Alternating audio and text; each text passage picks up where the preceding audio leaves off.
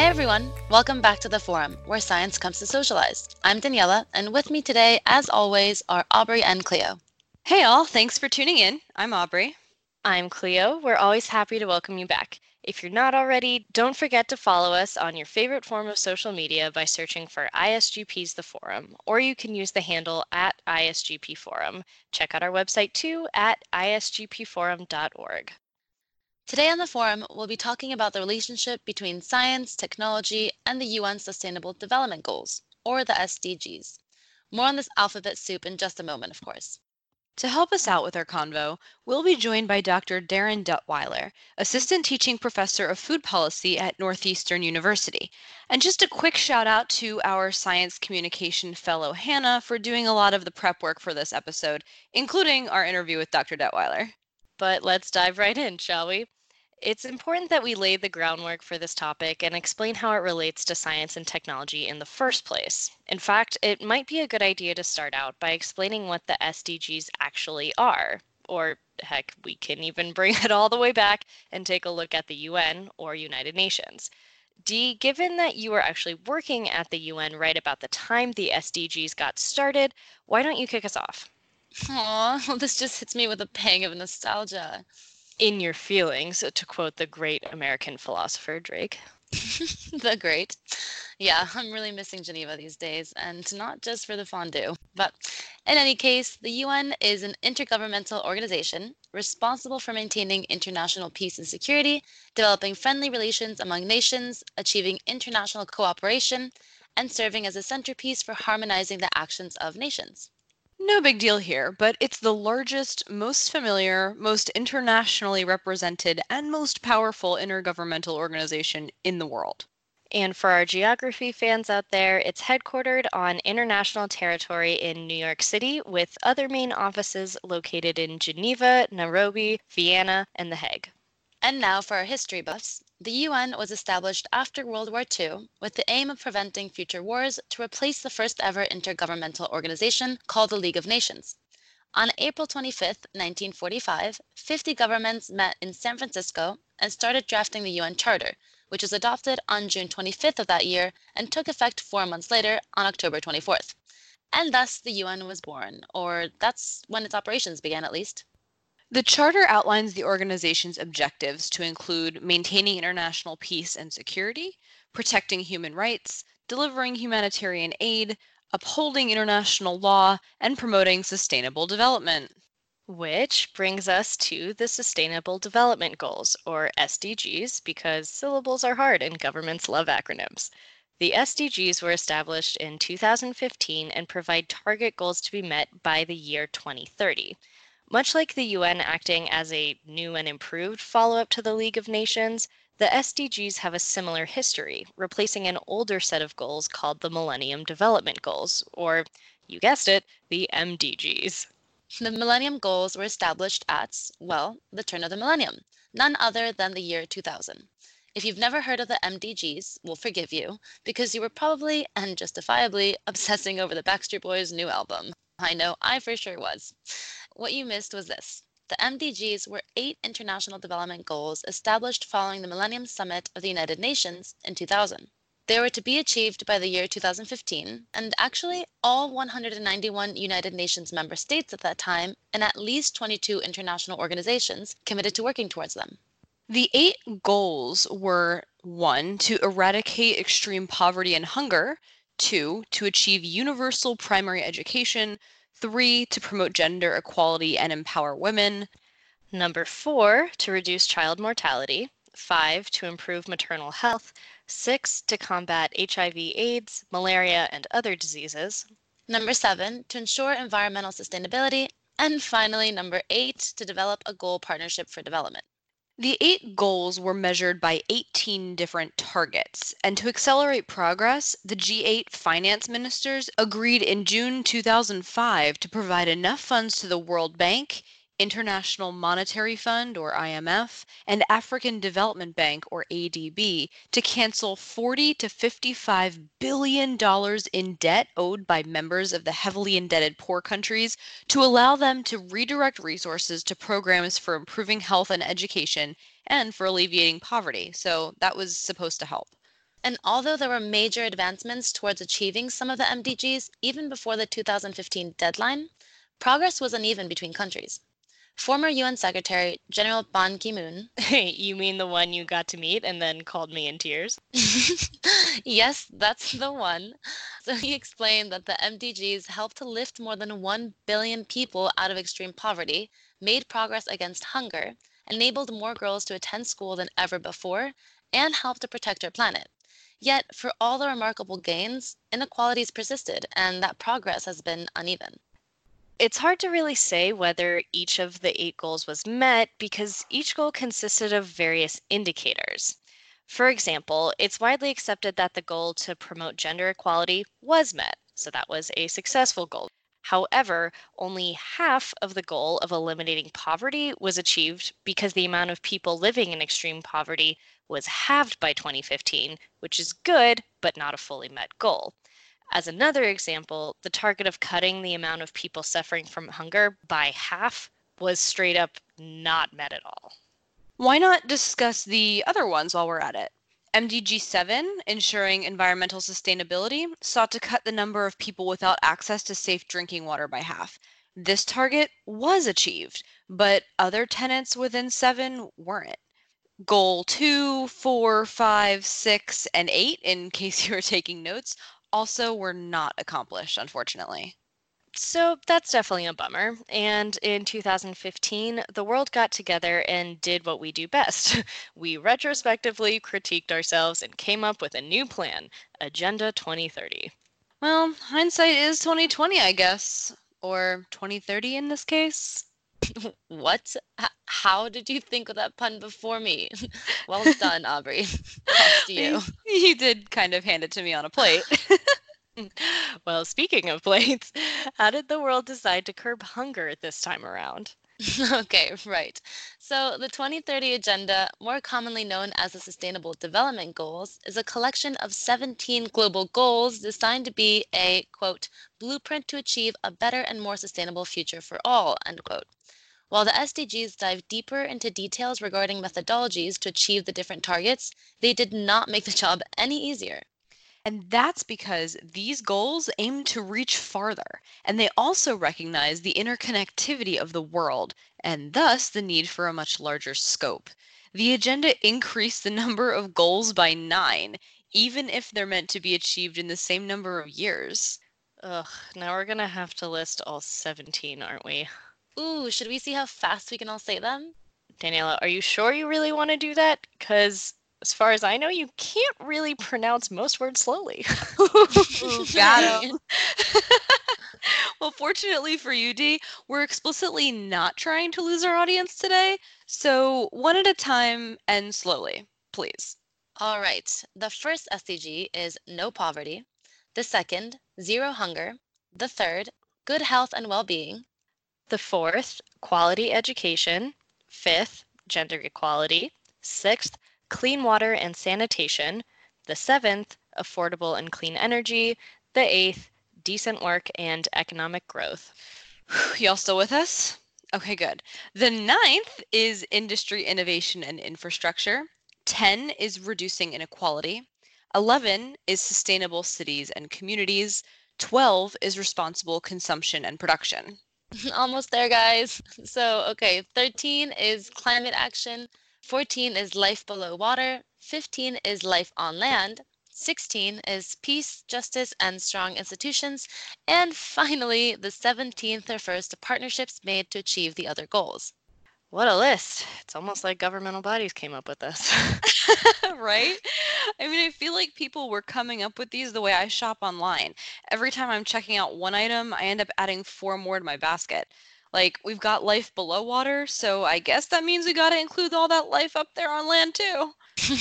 Wait, can we just jump back to your online shopping analogy though? It's oddly appropriate because what the computer suggests you to put in your basket is always a product related to the one you're currently looking at. This is much the same with the SDGs. They're all inherently tied to each other, and progress towards achieving one will inevitably lead to progress towards achieving another. Which is cool, but unfortunately, that means that the opposite is true too. Hindering one hinders the others in the same way. So, how are the SDGs doing? I know we're only 4 years in and still have a long way to go, but are we on track? We asked Dr. Detweiler to help us out with this one. But now that we know what the SDGs are and where they came from, this might be a good time to take a short break before we dive into the heavy stuff. Stick around.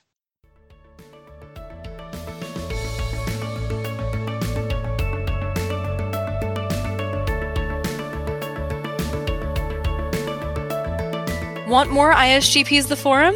Visit our website or SoundCloud channel every other Monday at 10 a.m. Eastern for brand new episodes at the intersection of science and society, or catch up on our past shows at any time. Then, don't forget to chat with the co-hosts on Twitter and Facebook. We can't wait to hear from you.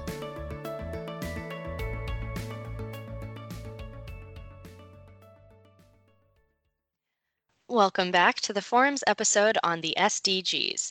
Right before the break, we were about to hear from Dr. Detweiler regarding his views on where countries are at when it comes to achieving the SDGs. Take a listen. This is one of those things that I don't think there's ever such thing as a finish line. I don't think there's ever, oh, we did it, we're done, kind of a thing.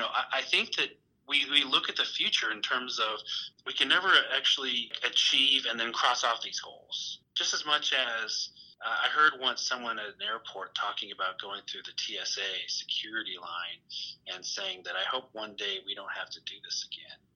And I just remember thinking, you honestly think that we're not going to have to do this again? There's always going to be, someone out there who puts security as a high priority, and that this is what we're doing. So in the sense that, let's say we did end poverty. If we then say it's no longer a goal for us to end poverty, we're basically ignoring the fact that poverty, A, is defined differently in different places, and B, it can easily come back. Same thing with hunger. As soon as we say, we don't have to deal with hunger anymore, no, there's going to be something that triggers hunger issues, and there's going to be corporate and political actions that are taken that will exacerbate areas of hunger. And again, hunger in one place may be different than hunger in another place. You can go down each one of these 17 items and say, there really is never a true end of the tunnel, light at the end of the tunnel, or goal. Interesting. I think arguments about country progress and what tools might most help us get there do differ quite a bit. In fact, we should probably just start diving into exploring the relationship between science, technology, and the SDGs. That's what we're all here for, right? Absolutely. The scope or possible role for science in achieving these goals is absolutely massive. In fact, the UN Science Advisory Board calls on scientists and policymakers to promote a set of principles here. One of these principles recognizes science as a universal public good that helps lay the foundation for a sustainable world. Then there's acknowledging basic science as a principal requirement for innovation and providing a productive scientific environment. And finally, there are the related points that enhancing diversity in science helps sustainable development along, and that strengthening science education increases science literacy and capacity at all levels. Actually, Dr. Detweiler thinks that teaching about the SDGs at all educational levels is a key driver to achieve the goals. Listen in. I think it's important for us to include these exact kind of conversations in the education landscape. Whether it doesn't have to be college. I think it should be at high school level too. I think we should understand this, and that if we talk about these earlier, if we talk about these as we're preparing people to enter the workforce, if we are talking about these, when we have students who are going for higher degrees, master's degree, doctorate degrees, to take on these higher levels within industry, then that starts to help nurture that culture. On the flip side, if we do not talk about these as we are preparing people to be qualified to take on roles of highest responsibility within the world of politics and industry, then we're sending the wrong message. We are sending the message that this is not something to worry about. This is not something to talk about. This is not a culture that we need to nurture. This is not part of your decision-making process. And how do we do this? Well, the last two principles of science and the SDGs suggest a need to increase investments in science and promote an integrated scientific approach addressing the social, economic, and environmental dimensions of sustainable development, not to mention respecting the diversity of knowledge systems. Now, it's a common argument that the UN has a bunch of manifestos and conventions, resolutions, and other wordy documents declaring just how much we care, but that these documents lack concrete action. In this case, however, according to the International Network for Government Science Advice, or INGSA, there are 5 major rules for science, specifically in the SDGs.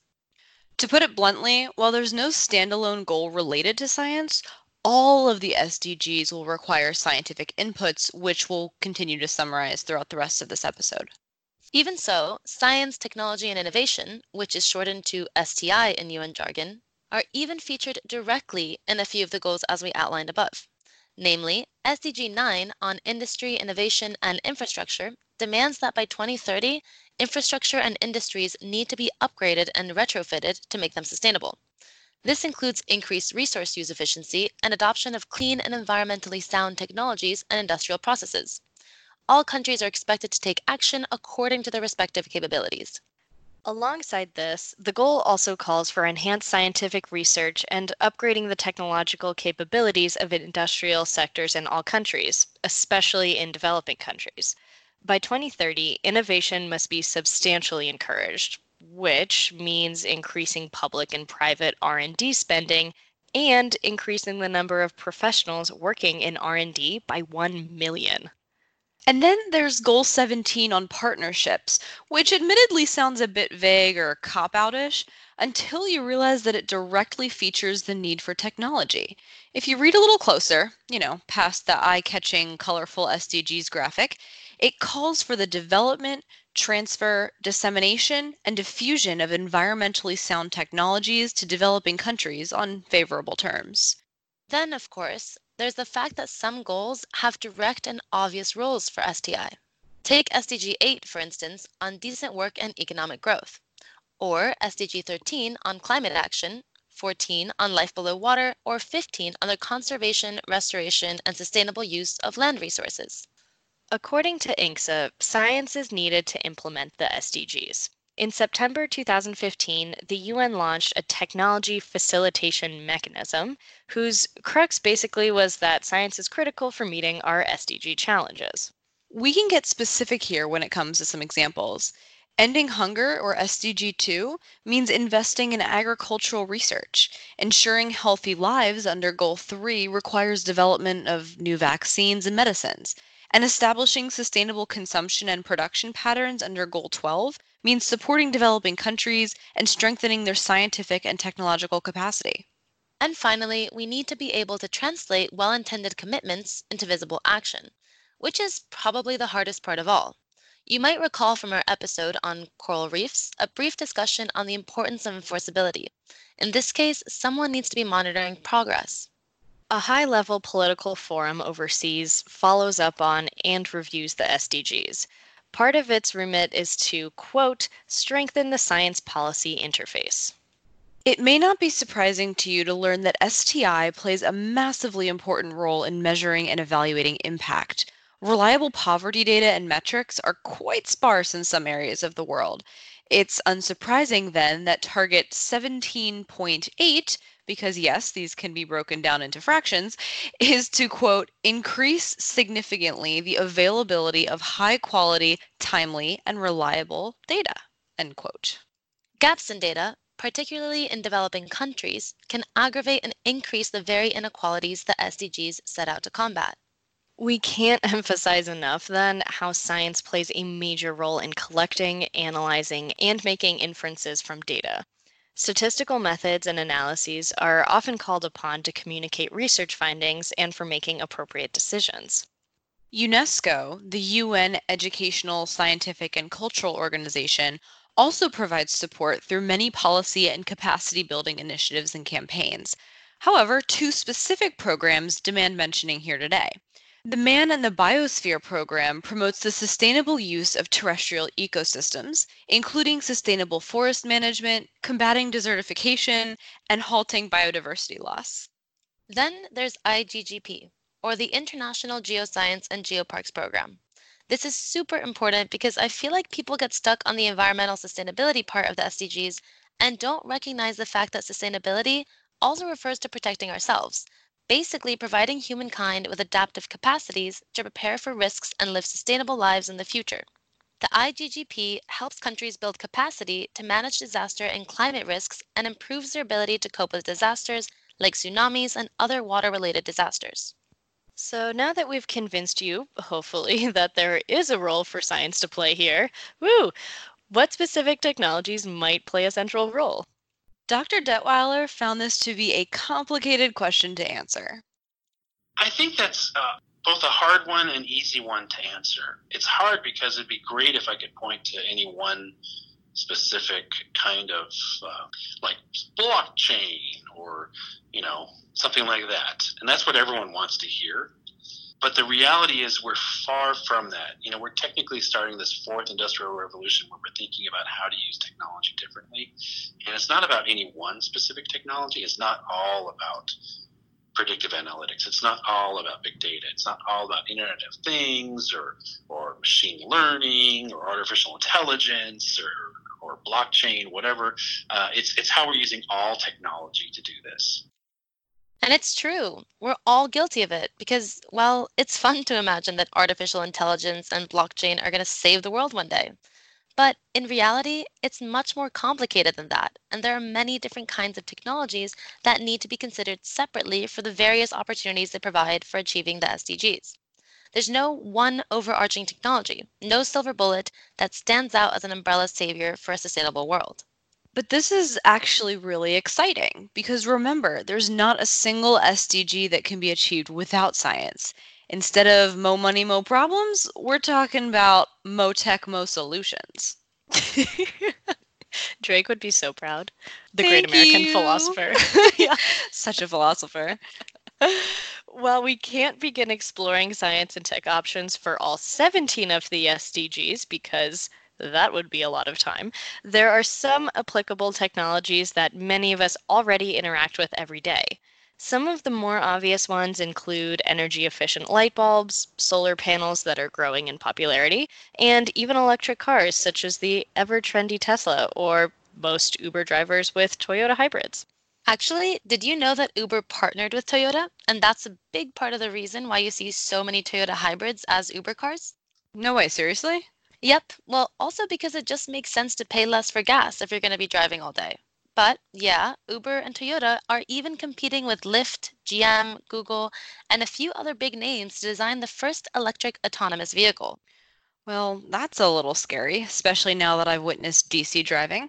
Honestly, I don't know why Jersey drivers get such a bad rep. People here are nuts.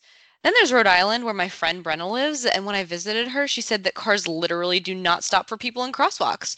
So, on second thought, maybe people not controlling the cars would be a good thing. Fair, maybe. But if folks want to learn more about self-driving cars and other AI technologies, check out episode 100 of our show for the full scoop on that. So before I start having nightmares about robot cars on the National Mall, are there any other less obvious areas that might play at the nexus of SDGs and science? Well, an episode of ours isn't over before Dee and I get to somehow talk about food. I thought that already happened when Dee mentioned fondue. Okay, then not until we talk about food twice. Great, thanks, Cleo. And actually, Dr. Detweiler is also going to talk about food because he had a few points to make on how it might impact a few of the SDGs. First, he notes how issues involving food safety might adversely affect the environment. Let's hear from him. When we look at certain things that aren't necessarily considered to be sustainable development goals, like food safety, well, one could say food safety has to do with health and well-being, right?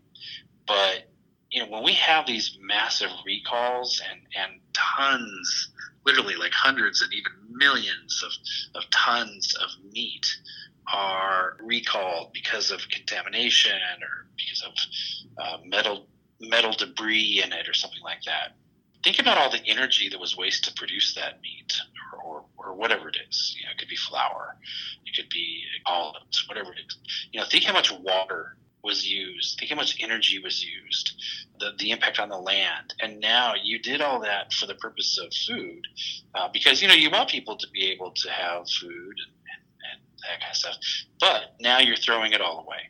You're going to destroy it. So now we have wasted resources. We've created an economic impact, but we've also created a climate impact. We've created greenhouse gases. We have contaminated water. We have impacted the land.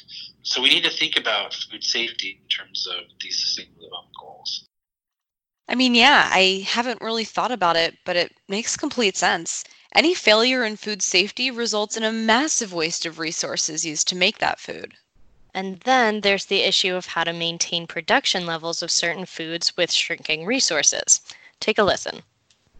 We need to think about food authenticity. When you have sustainable development goals not being addressed, and now you have impact on the land or in the seas, and you have less and less crops available.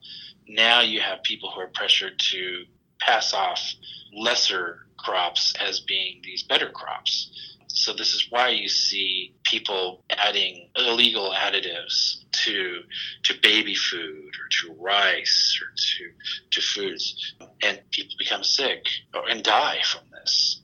You have environmental impacts that are impacting the economics of food in certain area, and so people are passing off, let's say, cheap olive oil from Los Angeles as being fine olive oil, virgin olive oil from Italy or something like that, because it's too expensive, because it's the impact of climate change to get it from Italy. And so now they're using synthetic ingredients and selling it as being something that it's not.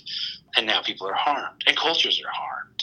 So what I'm getting at is that if we fail to make these connections, even when it comes to food reputation, food quality, food safety, food defense, food sustainability, obviously, and food authenticity, we fail to make those direct connections with the Sustainable Development Goals.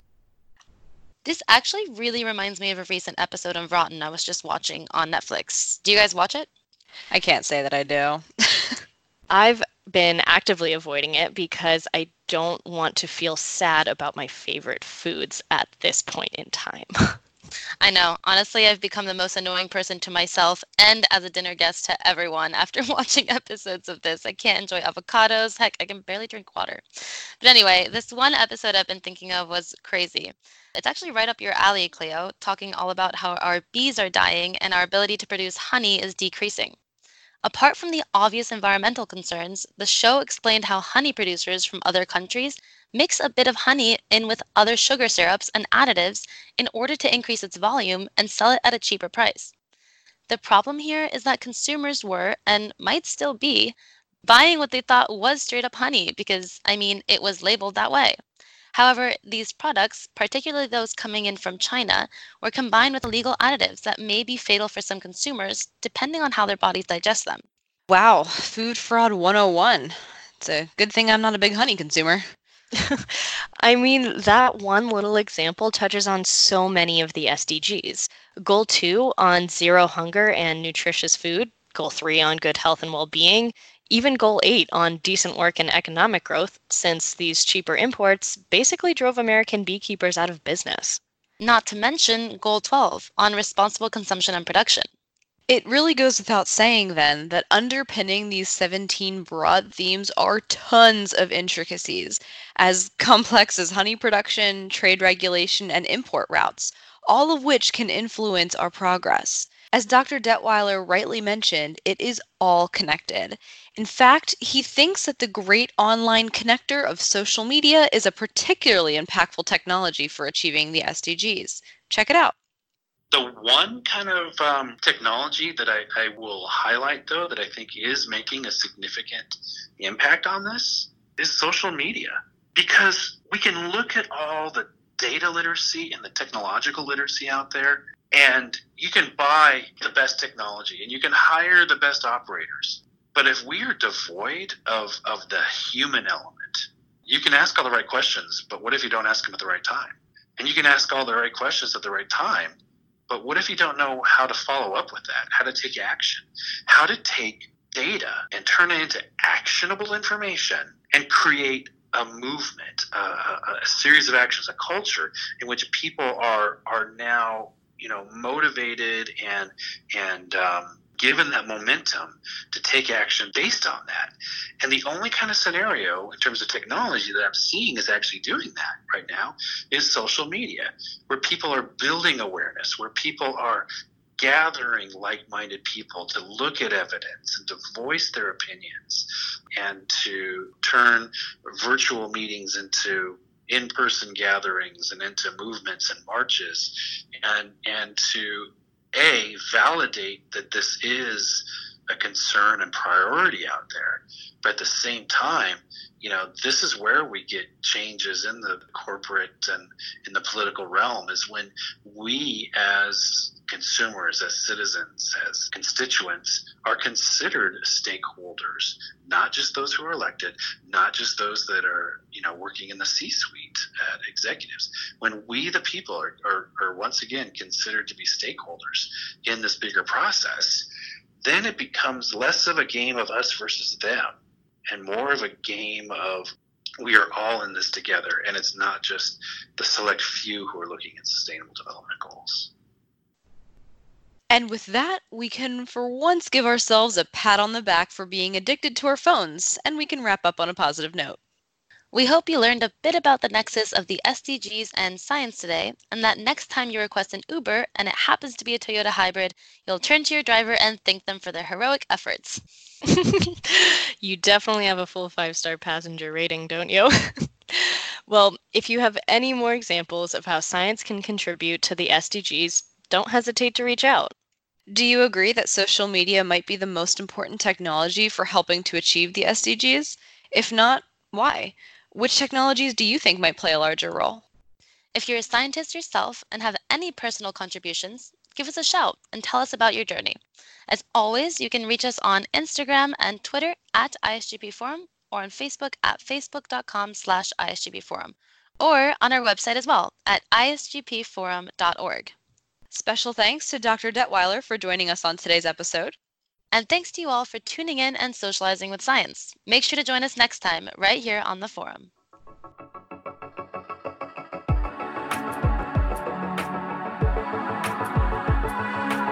The Forum is sponsored by the Institute on Science for Global Policy, or ISGP, an international think tank that has no opinions and does not lobby. Any views expressed in the preceding podcast are those of the speakers and are not endorsed by ISGP. Podcast theme music is provided by Steve Combs and Lee Rosevere. For more information on the Forum and its programs, please visit our website at isgpforum.org.